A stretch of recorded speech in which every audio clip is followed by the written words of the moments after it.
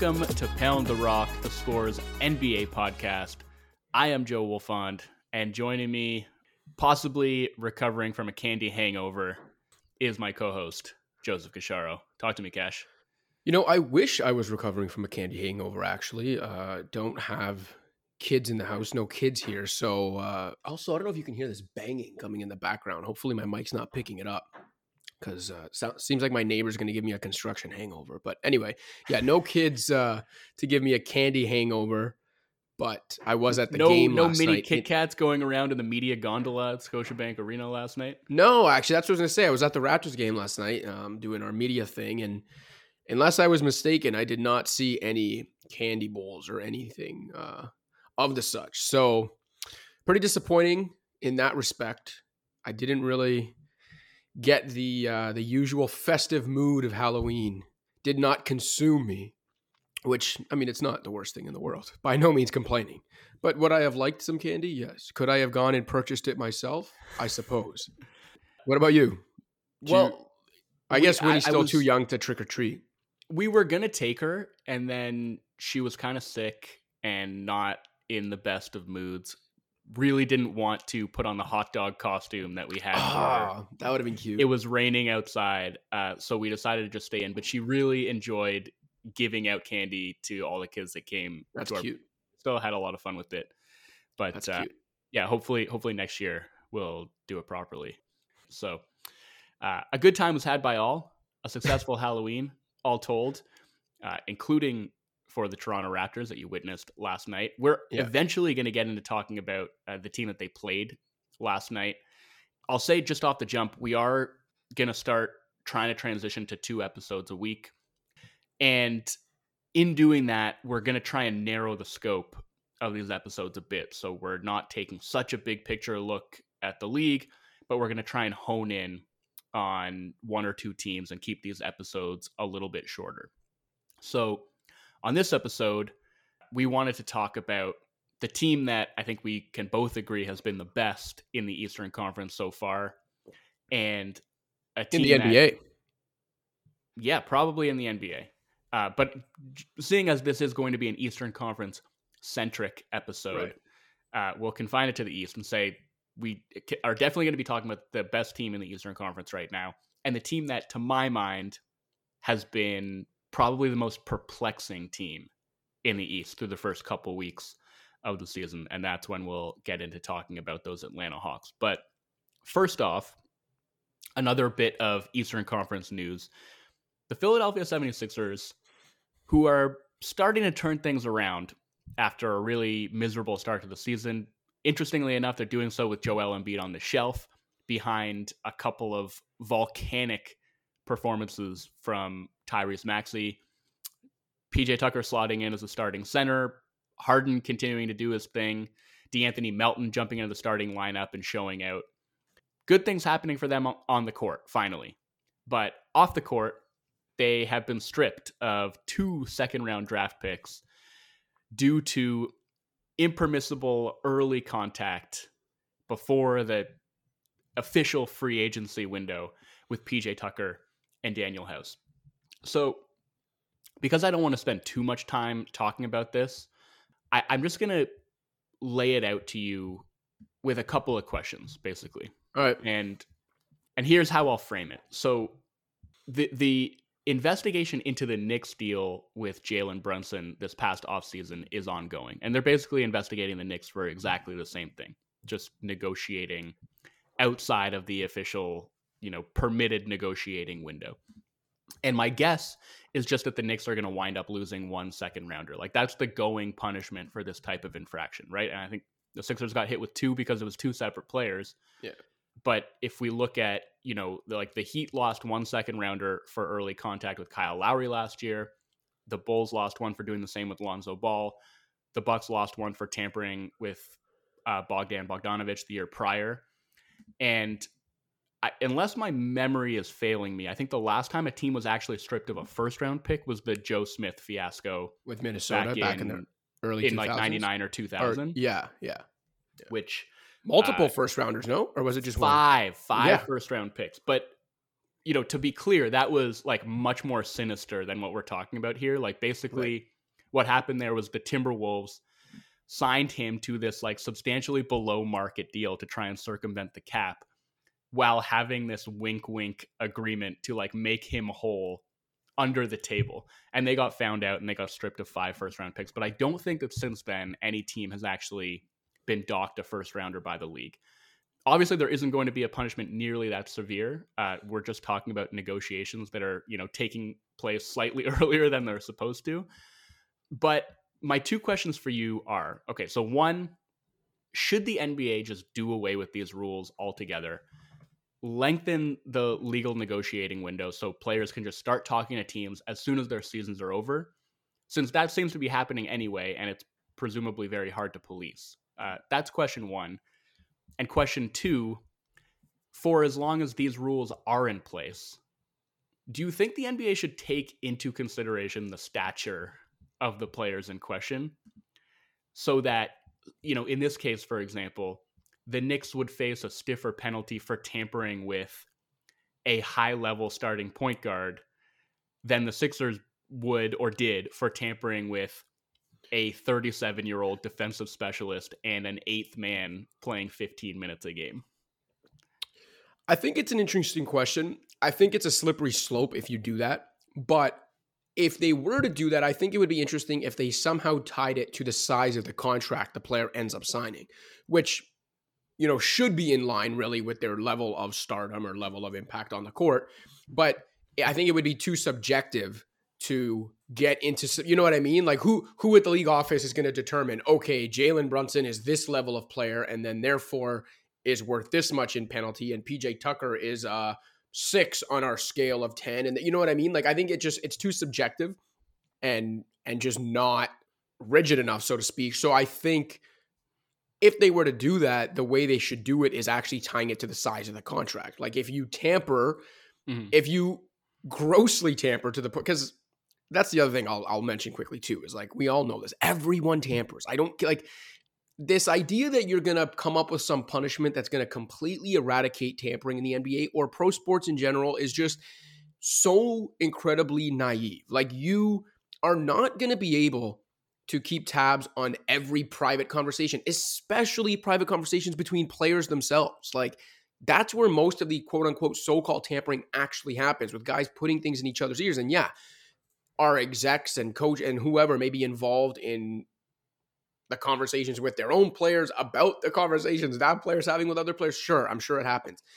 And when there's a paper trail of the executives involved and all that and agents, then you can actually get in trouble for it. But on the most clandestine level of players having private conversations with each other in various settings, like you're just not going to eradicate tampering. It's not going to happen. And so I'm of the opinion the NBA doesn't even need to come up with more stringent punishments, because I don't think it would actually do anything other than reminding teams to do it in a way so that they don't get caught, I guess, and like keeping some shred of hope for those most naive among us. Yeah. But that's why I would say just do away with the rules. If you're acknowledging that it's going to happen no matter what you do, then having the rules in place with this pretty toothless enforcement mechanism. I mean, I guess it's not totally toothless. Like losing second round picks is something, but what is the point? Especially because we know these aren't the only teams doing it. They're just the ones who are being sloppy about it and getting caught. And is that really the thing that we want to penalize here versus, just saying, let's allow these players to negotiate with teams and try and find the best deal for themselves once their seasons are done. And also, it's like the thing I always laugh about is when people bring up the whole unfair thing, right? So like Philly with Tucker, you can talk about, well, you look at the communication and it was unfair because they had the head start. And then because they had this head start and they were talking to him before they were allowed to, and other teams were following the rules and just sitting there waiting, like that's why they were able to sign him. Does it not cross your mind that if PJ Tucker or whoever, insert player, insert team, was having those conversations ahead of the deadline and was that interested and hellbent on going to that specific destination, you really think it wouldn't have happened if there was no you know what I mean? Maybe they figured some things out before the deadline and like ironed out some details, but This idea that like, oh, well, it's this unfair advantage and that's why like this team got him. It's like, no, like they would have got him anyway. So what are we really doing here? Like we're just punishing the fact that they didn't, a guy that they knew they were going to get, they started talking to him too early and like started arranging things too early. And it's like, I guess that's in and of itself a slippery slope, because then you can say, well, then why have rules at all? But I'm just not as passionate about this particular subject, which is, look, it's rare for me. I mean, how many times have I gone on rants about things that I've probably surprised you didn't even care about, or like maybe we're wondering why I even cared or was so passionate about things. This is one where it's the opposite. Like, I'm just not passionate about this because I don't think any rule they come up with will eradicate it. I don't really care that they tamper in the first place. But to your original point, if they are going to do something about it, I think it should be tied to the size of the contract. You sign a guy to a 1 year mid-level, except like, or whatever, $8 million, whatever it is. I don't know. You lose a conditional second round pick or something. Or it's a fine or something. Yeah, exactly. If you're proven to have tampered with the $220 million free agent that summer, you lose, I don't know, at least a first. Like, I don't know. But if they even wanted to consider doing it in a way where you're really going to discourage teams from leaving a paper trail at the very least, they've got to rethink how they come up with these punishments. If you are going to dock first round picks too, you got to find a way. Like, you don't want to take a first round draft slot away from the incoming class of draftees. That's the other thing that bothers me, because it just happened this past year too, right? Who was it that lost? Well, it was the Heat and the Bulls, but I think it's different with second round picks. Like, there's not really a clear benefit to being drafted in the second round versus just signing as a free agent. In fact, sometimes there's disadvantages. So yeah, right. So obviously, first round, being tied to the rookie scale, there are huge benefits to getting drafted in the first round. So I think in that situation, if that were ever to happen, they would have to find a way to have a 30th first round pick like inserted into the draft somehow. And then do you give it to the team that had the first pick? Do you just automatically give it to the team that had the worst record? Do you give it to the team that lost the player? The aggrieved party, yeah, right. Maybe. But then even that, like, I find weird, because it's like, what if the team that lost the player wasn't actually the team that was even in the mix to keep? You know what I mean? What if it was like, so say there's three teams, like incumbent team, they're going to lose this guy no matter what. Then there's team B who's in the mix, like probably not going to get him, but they're at least in the mix, more so than his incumbent team was. Then there's team C, they're the team that tampered, they're the team that got him. I would argue team B is actually more aggrieved than the incumbent team. Again, this is why these punishments are stupid, and they should just do away with these rules. Because honestly, at the end of the day, and I'm not saying that the league is necessarily looking at things in these terms, but I think we can both agree that the goal here should be to allow players to earn what they're worth, to get the best possible deal that they can get. And it's like, okay, if you have these sort of implicit rules that nobody's really following, or maybe only some people are following, if you are a free agent who's playing things by the book, you and your agent are playing things by the book, and you're like, well, we're not allowed to talk to any teams until 6 p.m. on June 30th or whatever it is. So we're just going to wait. And then by then, all these other deals have already been agreed to in secret. And now you're kind of left out in the cold. Like you, in this case, the way that things are right now, you can't be a player who's playing by the rules, because you're going to get screwed out of a lot of money potentially. So, and same goes for an agent. Like you say, like you don't want to be the agent who's just sitting around while players are talking to other players about how their agents are already having talks and, greasing the wheels for them. Do you want to be the agent that's like, sorry, man, I know I wish I could do that for you, like agent X is doing for player X, but we got to follow the rules. Like, that agent's probably losing that client. Right. And you also don't want to be the team that's like, no. We can't negotiate until the free agency period begins. And then it's like, okay, if you're the Knicks, you're not sweating that second round pick because you have Jalen Brunson. Like, you're still coming out ahead in this scenario. It's just pointless, man. So let's do away with these rules is where I come down on that. But I do think the notion of penalizing teams more for larger contracts is funny, because you would inevitably have these incompetent front offices around the league. And there aren't really very many of them left, if any. But let's just throw out the Sacramento Kings. You know, I like, was gonna say. no, I mean, do credit to Monte McNair. I actually think he's done a pretty good job since taking over there. But like a team like that, a dysfunctional organization where they grossly overpay for a free agent, like bid against themselves, like the Pistons did with Marvin Bagley. You know, it's like, and then they get doubly penalized because the punishment is harsher because they gave a player like a contract that was worth more than their actual production. So In that case, the punishment should be that an extra year gets tacked onto the contract. Anyway, okay, I said I didn't want to spend too much time Yeah. talking about that, and like here we are 15 minutes later. So let's talk about what we actually came here to talk about today, which first off is the Milwaukee Bucks, 6-0, the lone undefeated team in the NBA. Obviously, they've done all this without Chris Middleton, and they've done it with the best defense in basketball. And also not even to make a joke of it, but also without Pat Connaughton, who is, obviously he's no Chris Middleton. He's not one of their big three. And I'm not trying to put him in that group, but he is an important part of the rotation. Like not having him for a game and being this good already, in addition to not having Middleton, that is something. For sure. Like he's an important part of their rotation, and they are not a particularly deep team as it is. So I do think that matters.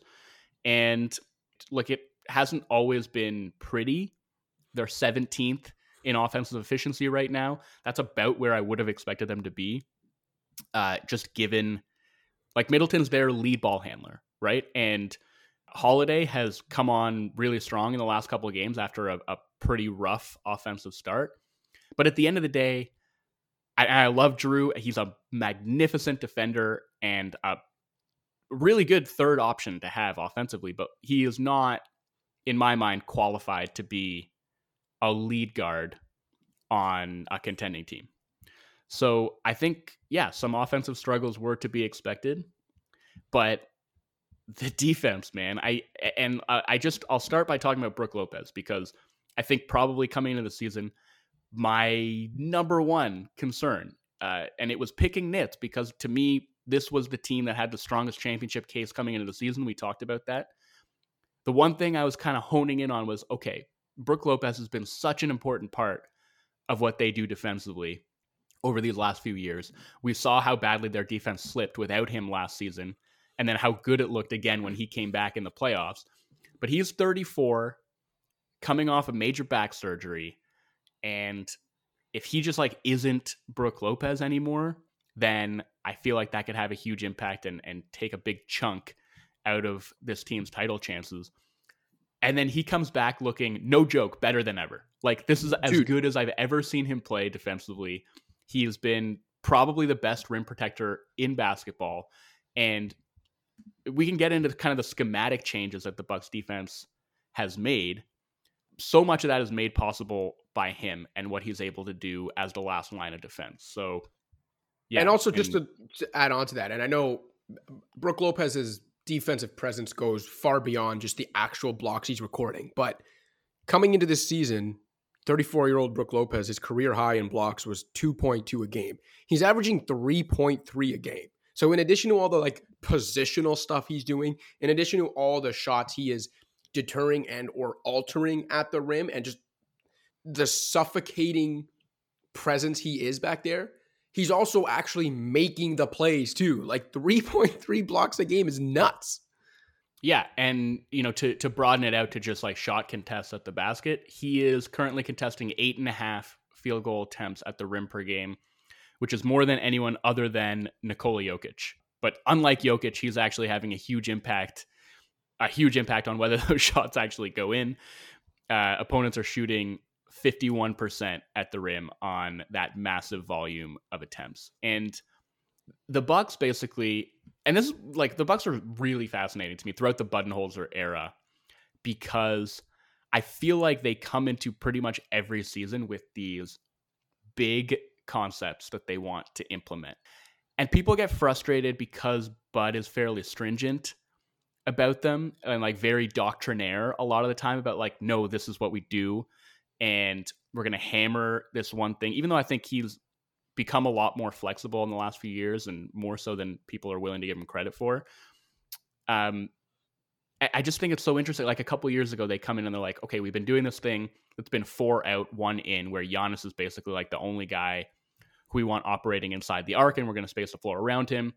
Now we're going to have like 2 in, 3 out, where one guy is going to be occupying the dunker spot almost at all times to try and create some easier passing reads and like declutter the arc. They do that. They wind up winning the championship that season.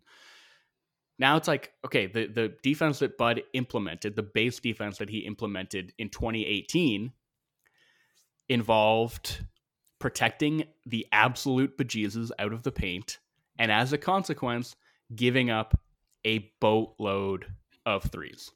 No team has allowed a higher 3-point attempt rate over the last 4 years than the Bucks have. They come into this season saying, we don't want to do that anymore. We actually really want to like take away the 3-point line. And it's one thing to say that and another thing to actually go and do it. But here the Bucks are 6 games into the season. They're still suppressing shots at the rim. They're still 5th in the league in suppressing rim volume, but they're 2nd in suppressing opponent 3-point attempt rate. And it's not super complicated what they're doing. Like they're just sending less help and really trusting the guys who are involved in the central action to handle it on their own. Because like in the past, they're still playing the deep drop, but it wasn't just about that, right? Like in the past, they would play the deep drop and they would also be pinching in on pick and rolls and stunting and digging aggressively on drives and doubling the post. And like, they're just not doing that anymore. And they're saying, okay, we've got Jrue Holiday on the ball. Physical point of attack defender who can really navigate screens. Wesley, and who, by the way, I know what you were saying about being like the lead guard at this stage of his career, and I agree with you on that. But Jrue Holiday defensively has not lost a goddamn step. Like, just an absolute terrifying menace still at the point of attack, even in mismatches. Like, the combination of him, Giannis, and Brook Lopez, and the level all three are playing at defensively right now is it's insane. It's obvious why they have the number 1 defense, because these 3 guys individually are playing just unbelievable defense, and you put them all together on the court at the same time. Like, how do you score enough to beat these guys? Yeah, and I mean, the way that it works in harmony, you know, like that 3-man defensive foundation, it's just like the pieces kind of fit together perfectly, and that's what enables them to play this style of defense where they don't have to overhelp. And I don't know. I mean, their defense has been really, really successful over the last few years, so I don't want to nitpick at what they were doing then. But I think like to see almost a simplicity with which they've gone from like allowing all these threes to allowing so few of them is kind of jarring, where it's like, yeah, you have like maybe the best point of attack defender in basketball and one of, if not the best rim protector in basketball. Like, trust those guys to do their jobs and maybe don't pull in all that much help from the weak side corner or the strong side corner even. And like, that'll bite them sometimes. Like I was, their game against the Hawks, there were a couple instances where Jrue was like forcing Trey to his left hand, and there will be a defender on like the strong side wing. And in this case, they just weren't moving. They're just standing there glued to the shooter. It was like a couple times DeAndre Hunter basically on the wing, who's a sort of threatening shooter that you maybe feel not that bad about helping off of. No help. And it's like one of those times Brook was late on the back line and Trey got an easy layup.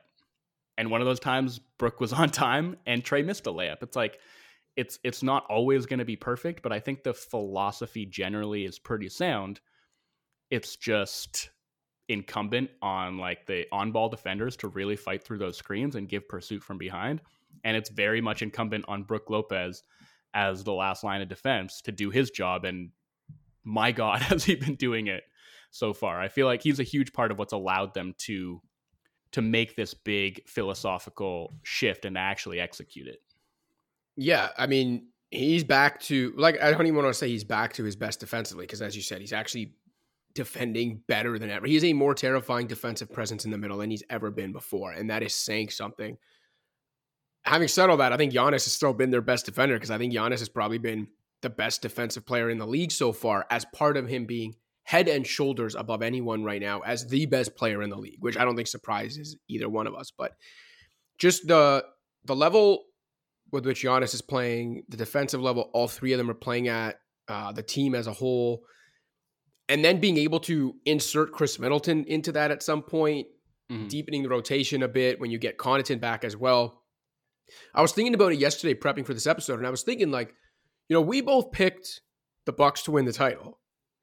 But if it's possible, I think we underrated the Bucks in picking them to win the championship. Because if you remember when we had the conversation about it, we said that, it's not like we, and I know they're still not flawless, but it's not like we saw them as this like flawless, clear number one championship favorite where it's like they're the team to beat. It was more so about reasons why we trusted them as opposed to all these other contenders in this really deep field of contenders that had a lot more question marks, whether it be health or whatever it is. And so the Bucks, I know at least the way I spoke of them, it was almost like, because I trust them most and Giannis is there, like they became my championship pick by default, as opposed to me saying, this is clearly the best team in basketball and that's why I'm picking them to win the championship.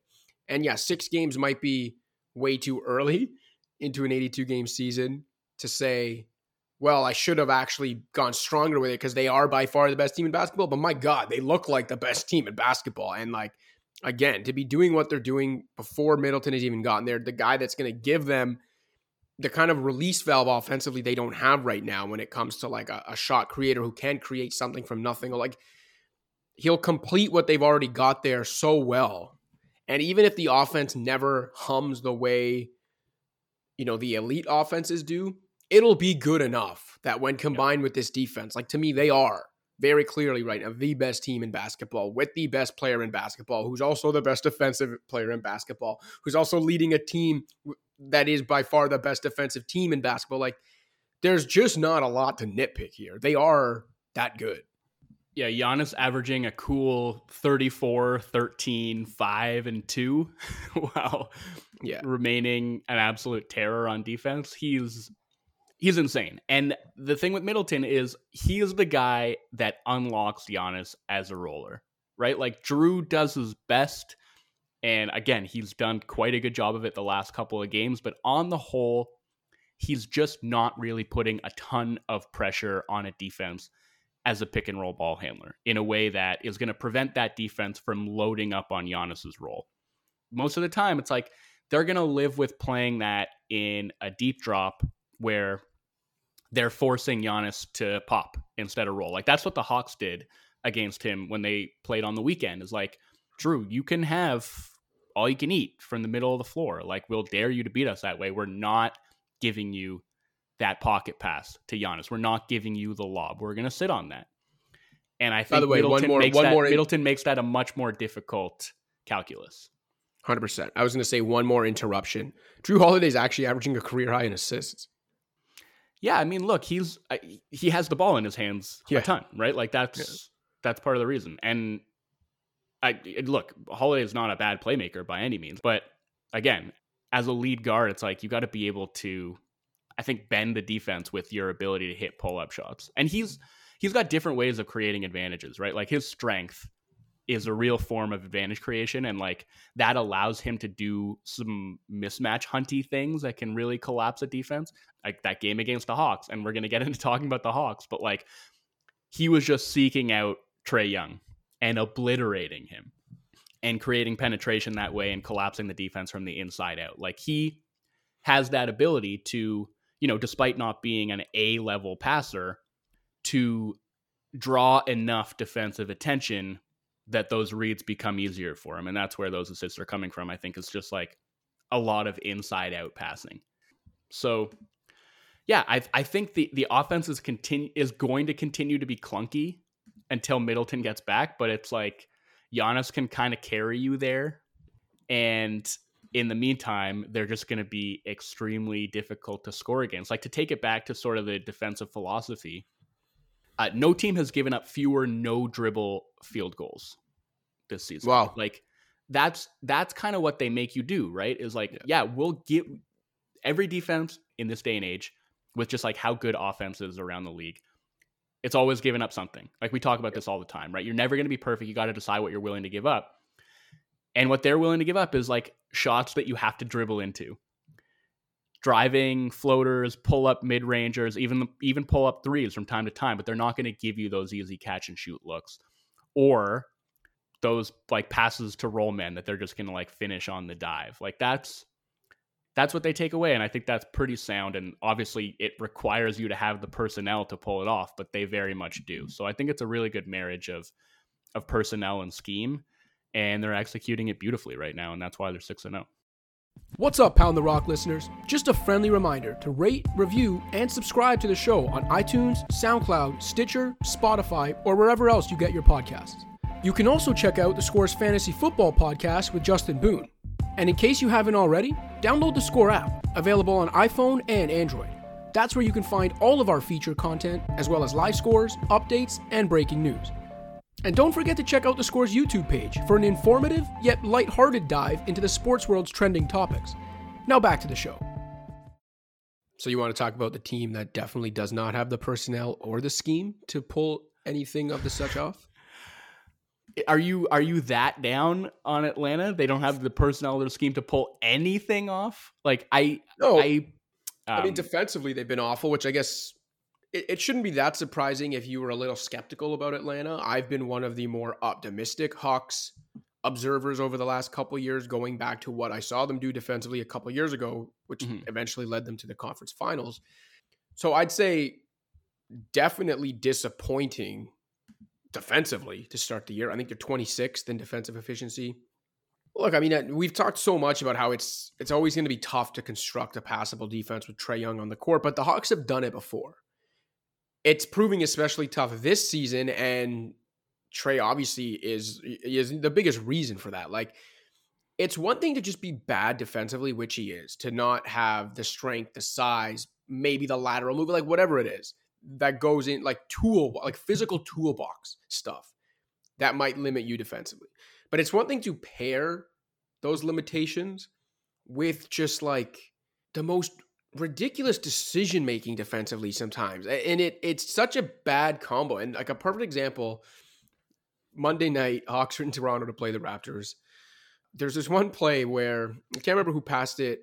So the Raptors are inbounding it after a Hawks make, or maybe a defensive rebound. I can't remember what it was. I know exactly the play that you're talking about. Someone throws a pass to Gary Trent Jr. that looks like it's going to sail out of bounds. Gary Trent Jr. keeps it, but he's going to make a pretty acrobatic play on the sideline, just past half court, to even catch it and keep it in bounds, okay?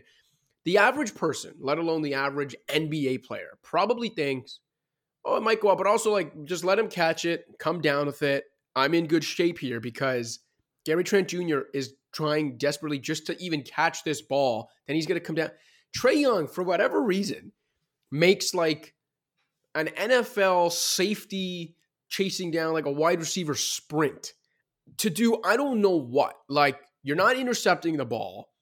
He's not catching and shooting it 5 feet above the ground with like 20 on the shot clock from midcourt. Like, I have no idea what the hell he was doing there. And then what happens? Gary Trent Jr. catches it, comes down. Trae Young has gambled for an I don't even want to say he gambled for a steal because I don't know what the hell he was doing there. Gambles for something. Gary Trent comes down.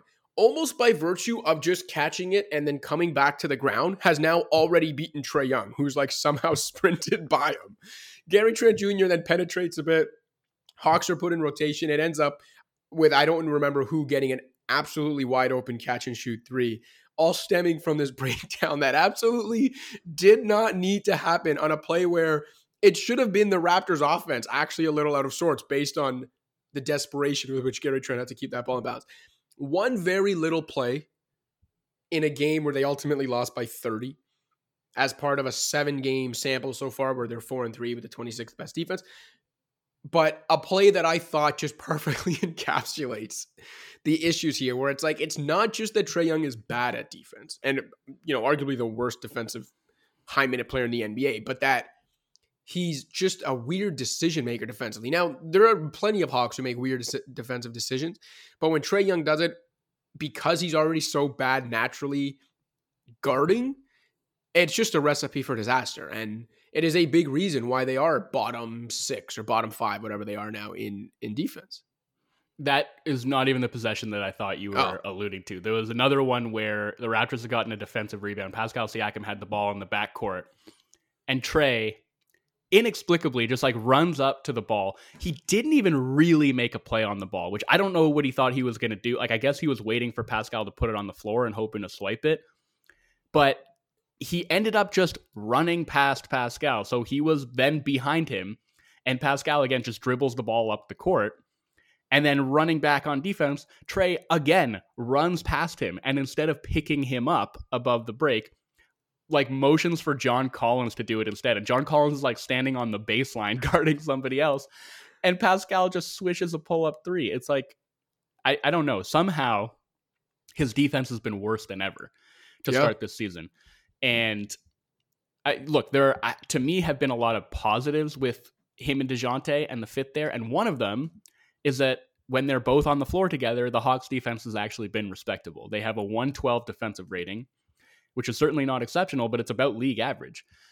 With DeJounte on and no Trae Young, that defensive rating is about 110. But with Trae on the floor and DeJounte Murray on the bench, that defensive rating is 130.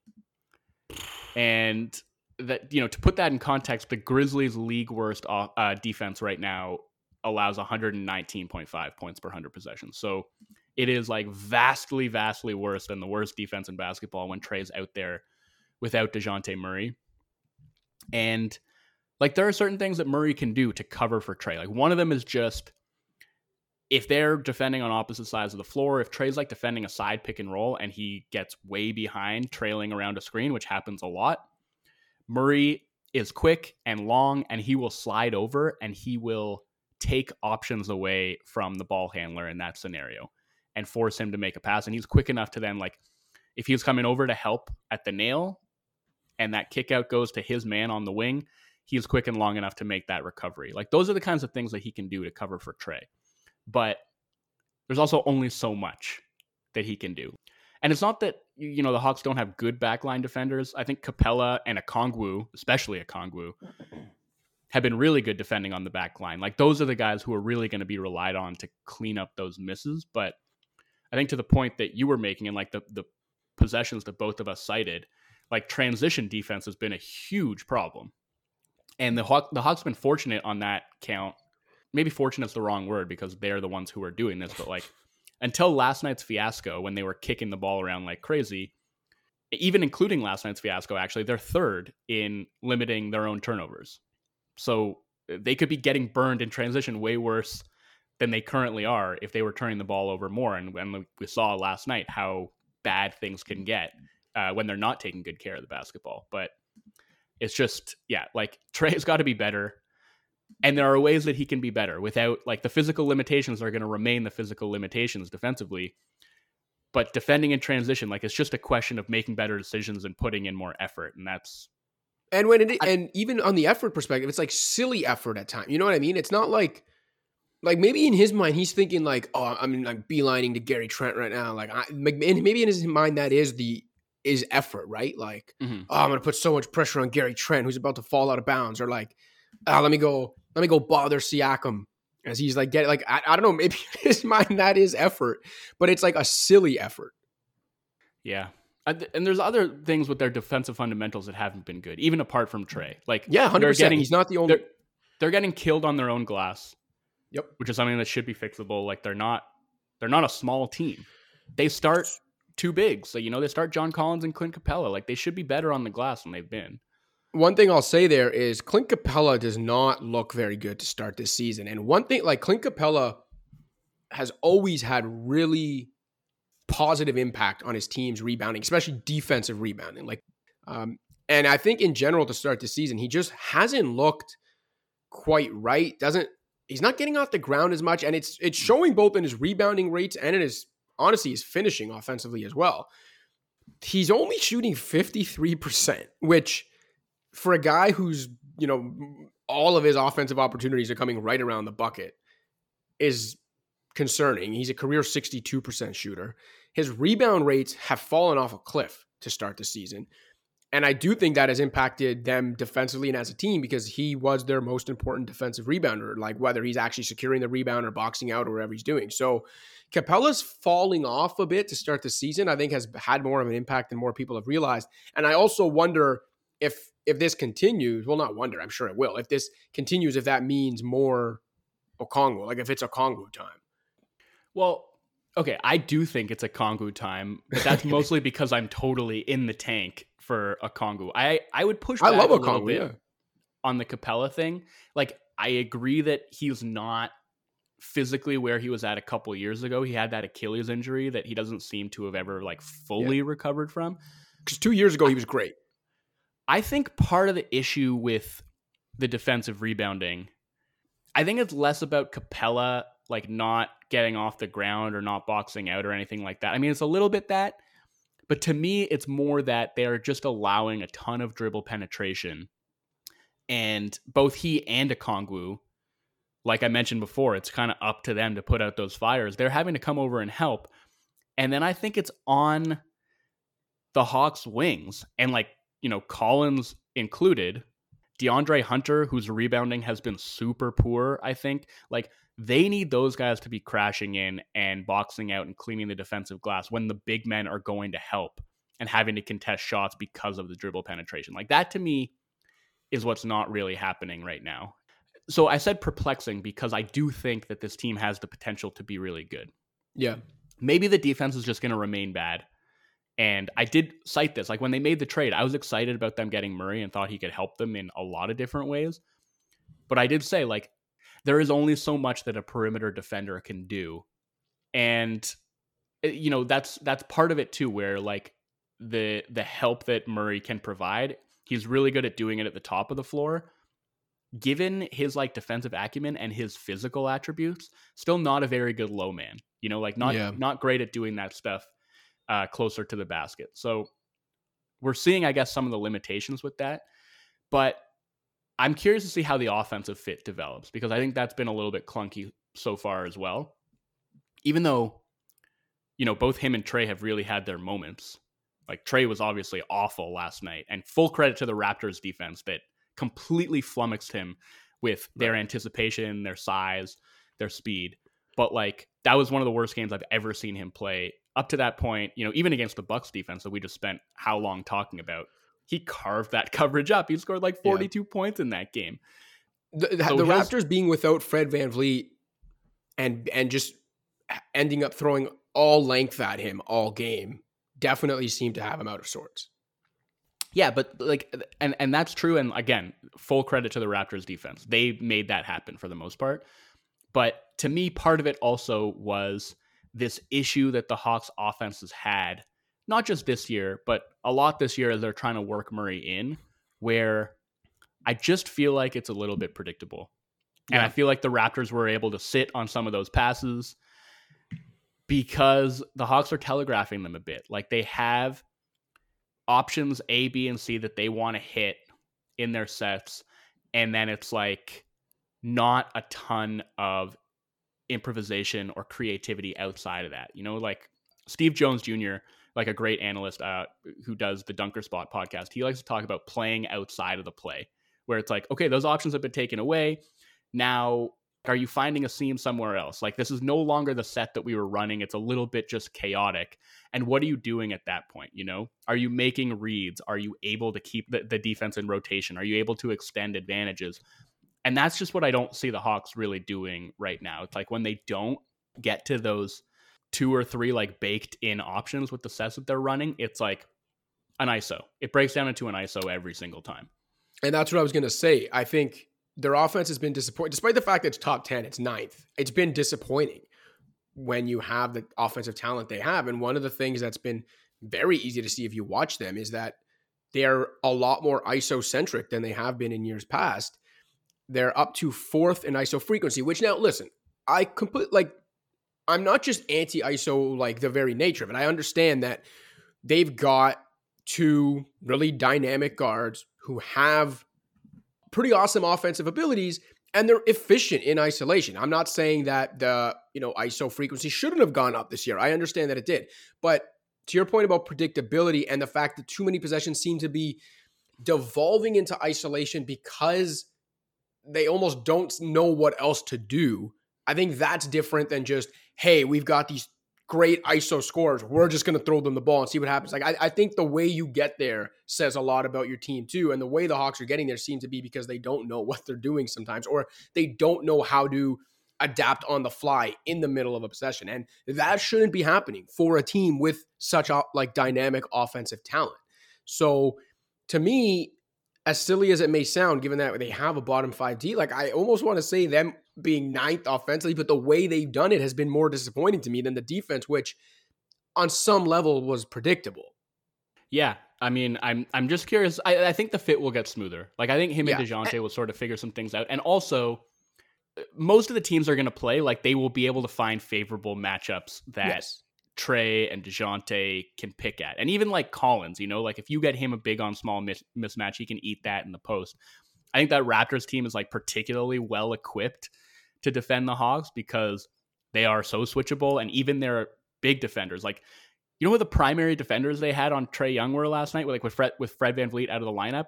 It was OG Anunoby, Scotty Barnes, and Precious Achiuwa. 6'7", 6'9", 6'9". Those are the guys who were the primary defenders on Trae, and he couldn't shake them. These weren't switches that he was engineering. Like, those were his primary defenders, and there wasn't a whole lot that he could do with them. So I think that's a team that's sort of uniquely equipped maybe to bottle him up, where you can watch that game against the Bucks where I think the Bucks have a better defense than the Raptors do, but because of their scheme, that's actually pretty, like, Trae's well equipped to score against that type of scheme where he has space in the middle of the floor. And the one thing I will say is, the one thing I guess I could take away from that Raptors game that I would say is a positive in the big picture for the Hawks, and it's something I've noticed in general watching them so far, now that DeJounte's there, is that, like, you know, the Raptors, and under Nick Nurse especially, who have become known for these very creative defensive schemes, these very funky defensive schemes designed to eliminate star players, right? And especially stars that are kind of on an island. We've seen them do it against James Harden years ago in Houston, and we've seen them do it against Trae Young, whether it's like the attention they give him, whether it's box and ones, fronting him at half court when he doesn't have the ball, like all these things. What I found interesting and what has been happening throughout the season so far is teams aren't selling out as much anymore to stop Trae Young because they can't, because he's got DeJounte Murray beside him. And I do think that over time, as they figure each other out, figure this kind of new offensive identity out, that can only benefit Trae and the Hawks, because, okay, the Raptors are uniquely equipped to maybe bottle him up even without having to get that funky because of all their length and switchability and stuff. But in general, if teams can't sell out to stop Trae Young the way they used to, not every team has 3, 6, 7 guys that can just switch onto him, right? Like, at some point, I do think he's going to be able to take advantage of what Murray's presence has alleviated from a pressure perspective. And that's one thing. Even in getting curb stomped by 30 points last night, I did notice that early, that the Raptors just weren't selling out to stop him the way. Because look, they were switchable and fine. Like, they could have done this last year too, and they didn't. Like, they were a lot more funky with the way they tried to stop him. But it's easier to do that when you don't have a DeJounte Murray beside you. Yeah, that's interesting. I have a bit of a different read on that. I actually don't think that Murray has alleviated all that much pressure. Interesting. Because when Trae's doing his pick and roll thing, DeJounte doesn't have a ton of off-ball gravity. Like, his defender is usually pinching in to try and disrupt that stuff. And I haven't seen a ton from, like, to me, the biggest boon that they've gotten so far from Murray is his ability to keep the offense humming when Trae's on the bench. In terms of, like, the two of them together, it hasn't been bad, but it's been a lot of my turn, your turn, and not necessarily the two of them working super well in concert with one another. And I think that's something they still need to figure out, where, okay, if Trae is running pick and roll and DeJounte is off the ball, is he moving around and cutting? Like, is he ready to explode into the catch and punch a gap rather than just sort of chilling on the perimeter, waiting for a kick out pass that the defense isn't all that worried about? I haven't gotten the sense that that's really done a ton to alleviate pressure. I think the Raptors thing was sort of specific to the Raptors, and that they wanted to just be able to switch everything, and they had the personnel to do it and then stay home. But I think there's still a lot more that they could do to get those guys working together in better harmony. And that goes for Trey working off the ball as well, which I think he's been maybe slightly better at with DeJounte coming in. A few more of his threes are coming off of the catch than they were in the past, but not as much as they could. Do you want to tackle this breaking news right now on the pod, or should we just save it for a later episode? Let me check my phone to see what this breaking news is. Wow. Steve Nash gone. Last night, I was sitting beside Samson Folk, friend of the show, in the media section at Scotiabank Arena. And when the Pacers were making that furious comeback in Brooklyn, I joked, oh man, if they blow this is probably the night where Nash is done. But they ended up winning that game and he was still done. Okay, we're over 50 minutes into this episode. Let's do a Nets episode. Let's tackle the Nets as a whole, Nash is firing on a Nets only episode within the next few days. Do people want a Nets only episode at this point though? Like, I get the sense that people are just sort of tired of hearing about them, tired of talking about them. But obviously we will address the Nash thing in some detail. Yes. At some point. I don't know that we want to do a Nets only episode. We need some levity to balance out the dark cloud that is the Brooklyn Nets right now. Like that's in more ways than one. All right. So should I just give you one last Hawks note then? Yes. Just about their overall, I guess, win profile or loss profile, if you want to call it that. So they are 4-3. Yeah. But their wins have come against Houston, Orlando, and Detroit. Yeah. And their losses have come to the Hornets mm-hmm. and then the Bucks and the Fredless Raptors, the Van Vleetless Raptors, who beat them by 30. So 4-3, but I'd say with some reasons for concern.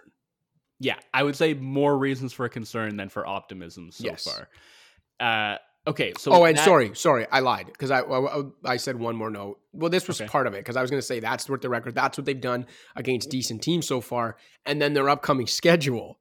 Knicks, which fine, but then Pelicans, Bucks twice, these red hot Jazz, Sixers twice, Celtics, Raptors, Cavs. That's their next 10 games. We are about to find out just how concerned we ought to be about this team. I mean, maybe they see this stretch of schedule and they shape up. Because like I said, as much as there are some structural issues, there are certain things like the transition defense, for instance, that could be easily fixable. Right. So we'll see. They could also go 2-8 in this stretch. They could. Yeah. And maybe we'll just set a date to revisit the Hawks conversation and see how they did during that stretch and how disastrous it got, because there are red flags, and I'm very curious to see how they fare when the going gets very tough. You mentioned them getting blown out by the Hornets. Why don't we start our make or miss segment right there? Because my first make or miss for you today, Cash, is after 7 games, the Charlotte Hornets at 3-4, playing a fast, fun brand of basketball and beating some pretty solid teams along the way, already have you rethinking your 55 loss prediction for this season. All of this without LaMelo, by the way. Well, make in the sense rethinking it, yes, but miss in the sense I still think they're going to be really bad in the grand scheme of things. Like some encouraging things, some fun things for sure. To be doing this without LaMelo, when I said the fact that they were starting such a bad team was starting without LaMelo, like such a bad supporting cast was starting without LaMelo, is going to bury them off the top. The fact that they've managed to be somewhat respectable, definitely encouraging, and does make me rethink, okay, is this actually a 55-loss team in the big picture? But I still don't think this is going to hold up over a large sample size. I think they'll slowly fade, and I think as they fade, they will, whether purposefully or not, end up in the tank. So I think after 82 games, they'll have lost 50 plus in and around the 55 range. But I will admit that, yes, they are at least making me rethink that possibility given how respectable they've been. That's a good one. I like that make or miss. Yeah, I mean, I'll just say we were pretty hard on the team's talent level when we were talking about them before the season, but apologies due to Gordon Hayward, Kelly Oubre, PJ Washington, Dennis Smith Jr., who I'd forgotten existed but is a player that I was actually quite high on at one point in time. And it's very cool to see him back in the league and performing at quite a high level on both ends of the floor. Jalen McDaniels, Nick Richards. I mean, like, all these guys are showing out. I'm kind of with you in that I don't think it's going to continue at this rate, but I think they're going to be way better than I expected them to be one way or another. Fair. All right. In the spirit of rethinking things, I think this works to ask you, because it might make you rethink whether the Timberwolves will be the best regular season team in the West. But it's not actually Timberwolves related. It's that 2 weeks into the season, the Portland Trailblazers are tied atop the West standings with the Suns at 5-1. They are one of 3 teams, along with the Suns and the Cavs, who are top 10 on both ends of the court.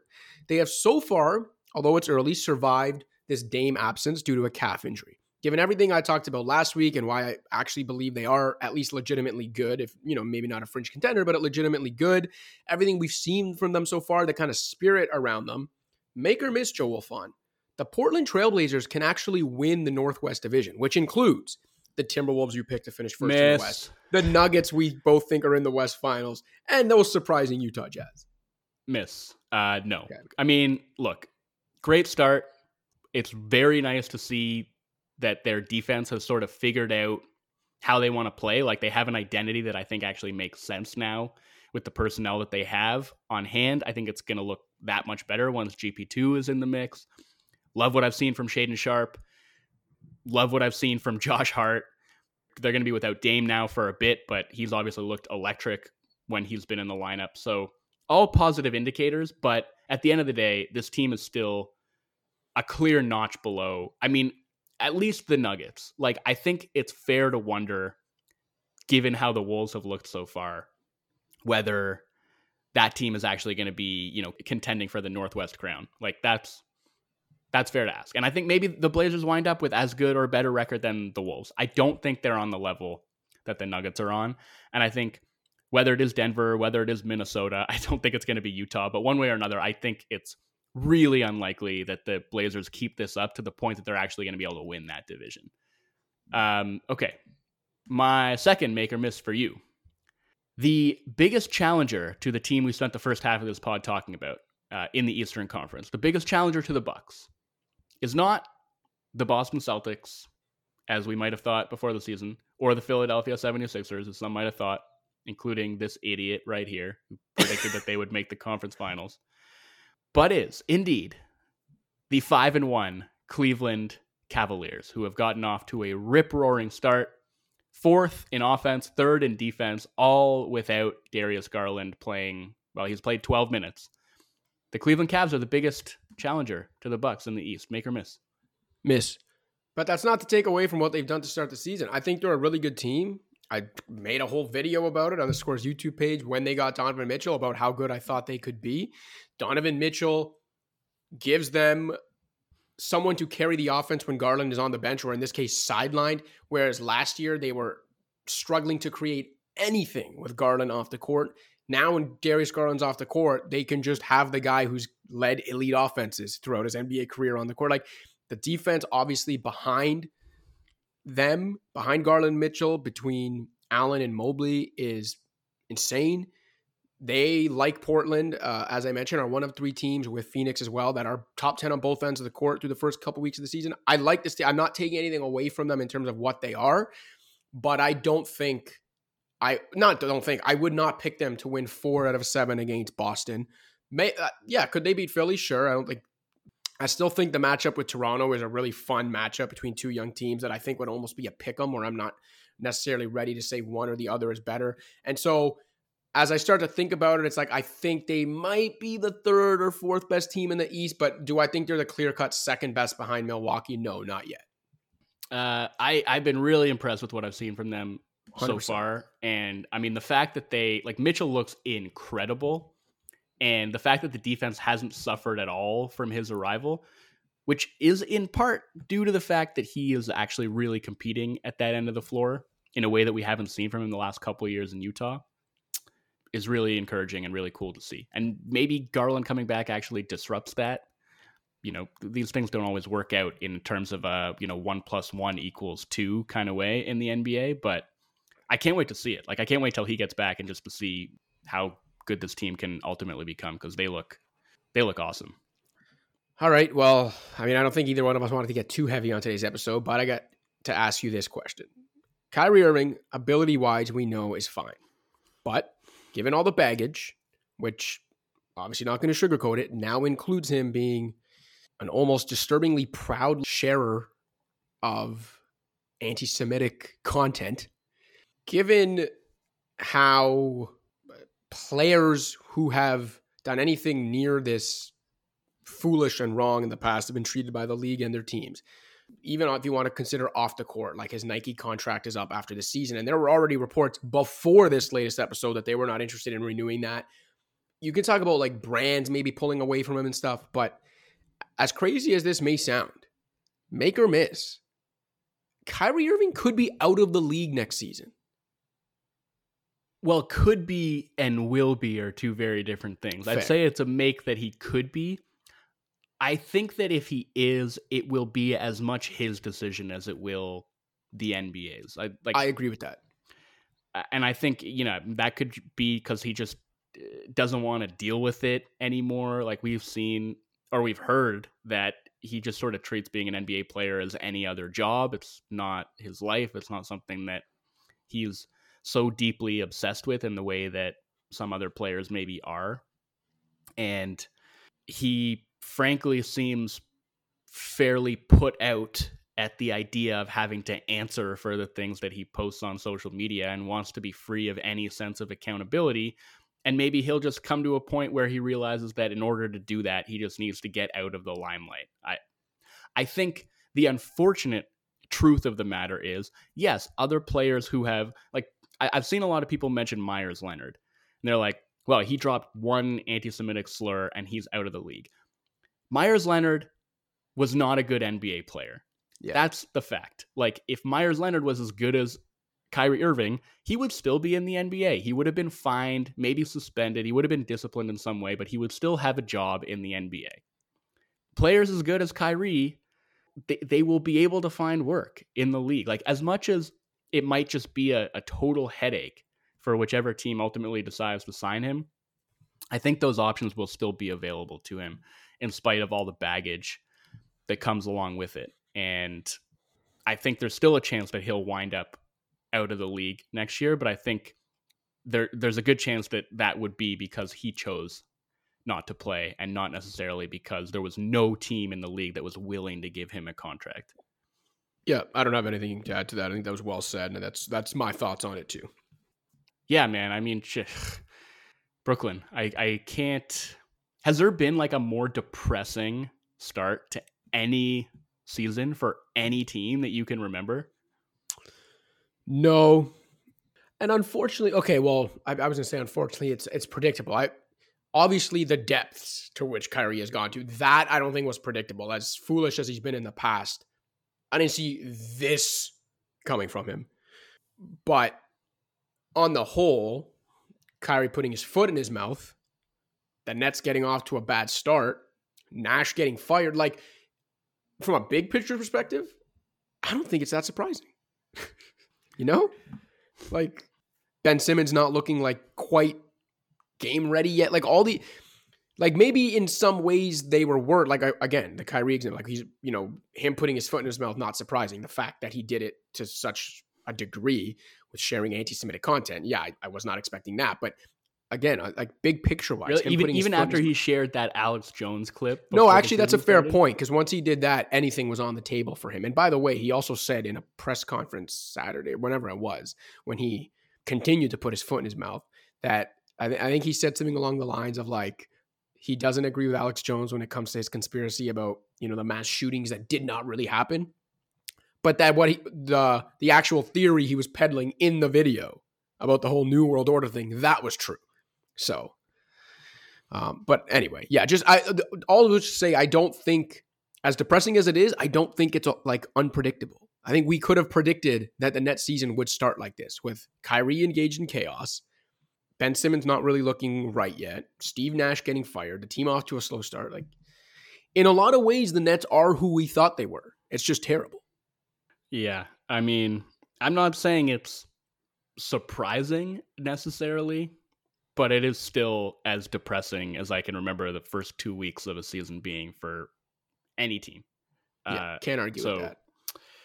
Yeah. Look forward to our Nets only episode later in the week. Until then, Cash, I will give the mic to you to give us a fan shout out for this week. All right, Jay Rich on Twitter @AView Production from Guelph, Ontario. Shout out Guelph. I'm actually going there to visit some family next weekend. Anyway, tweeted you can visit at Joseph Wolfond Memorial Park while you're there. Wait, what's this? As named for my great grandfather, Joseph Wolfond. Are you serious? My namesake. Yeah. He's got a park named after him in Guelph, Ontario? He was a big muckety muck in Guelph. Yeah, he was like a developer there. So, wow, that's cool. All right, well, maybe I will. Maybe I'll take a picture beside it and send it to you. Please do. Anyway, well, Jay Rich, you should go visit Joseph Wolfond Park since you're in Guelph. But anyway, Jay Rich reached out to us a couple of weeks ago on Twitter saying that he is a fairly new Raptors fan and was looking for some a balanced NBA podcast that includes Toronto fairly in the league's discussions, but also talks about the league as a whole, and ended up checking us out and says we're exactly what he was looking for and that we have a new subscriber locked in. So Jay Rich, we appreciate you. We are glad that you found what you were looking for here at Pound the Rock. And we hope that you spread the good word to others who may be looking for similar NBA content that you were. Usual reminder, whether like Jay Rich, you're a new listener or whether you have been listening from the beginning, reach out to us because we want to give you a shout out as a thank you for supporting the show and allowing us to do what we do. So reach out via Twitter @Joey_YOU, @Joseph Cacharo, email joe.wolfond@thescore.com, joseph.cacharo@thescore.com. Find me on Instagram. Send me a DM @Joe____Cash. Let us know how long you've been listening, where you're listening from, maybe who your favorite team is, what you like about the show, what you don't like about the show. And I promise you, we will get you a shout out on a future episode. Till one of those future episodes, that's it for me, Wolfond. That's it for me too. Thank you, Jay Rich. Thank you to all our listeners for riding with us. We will be back later in the week, and we're going to get back into the swing of doing 2 episodes a week as the season really gets rolling here. But for now, we are signing off. For Joseph Cacharo, I'm Joe Wolfond. Pound the Rock.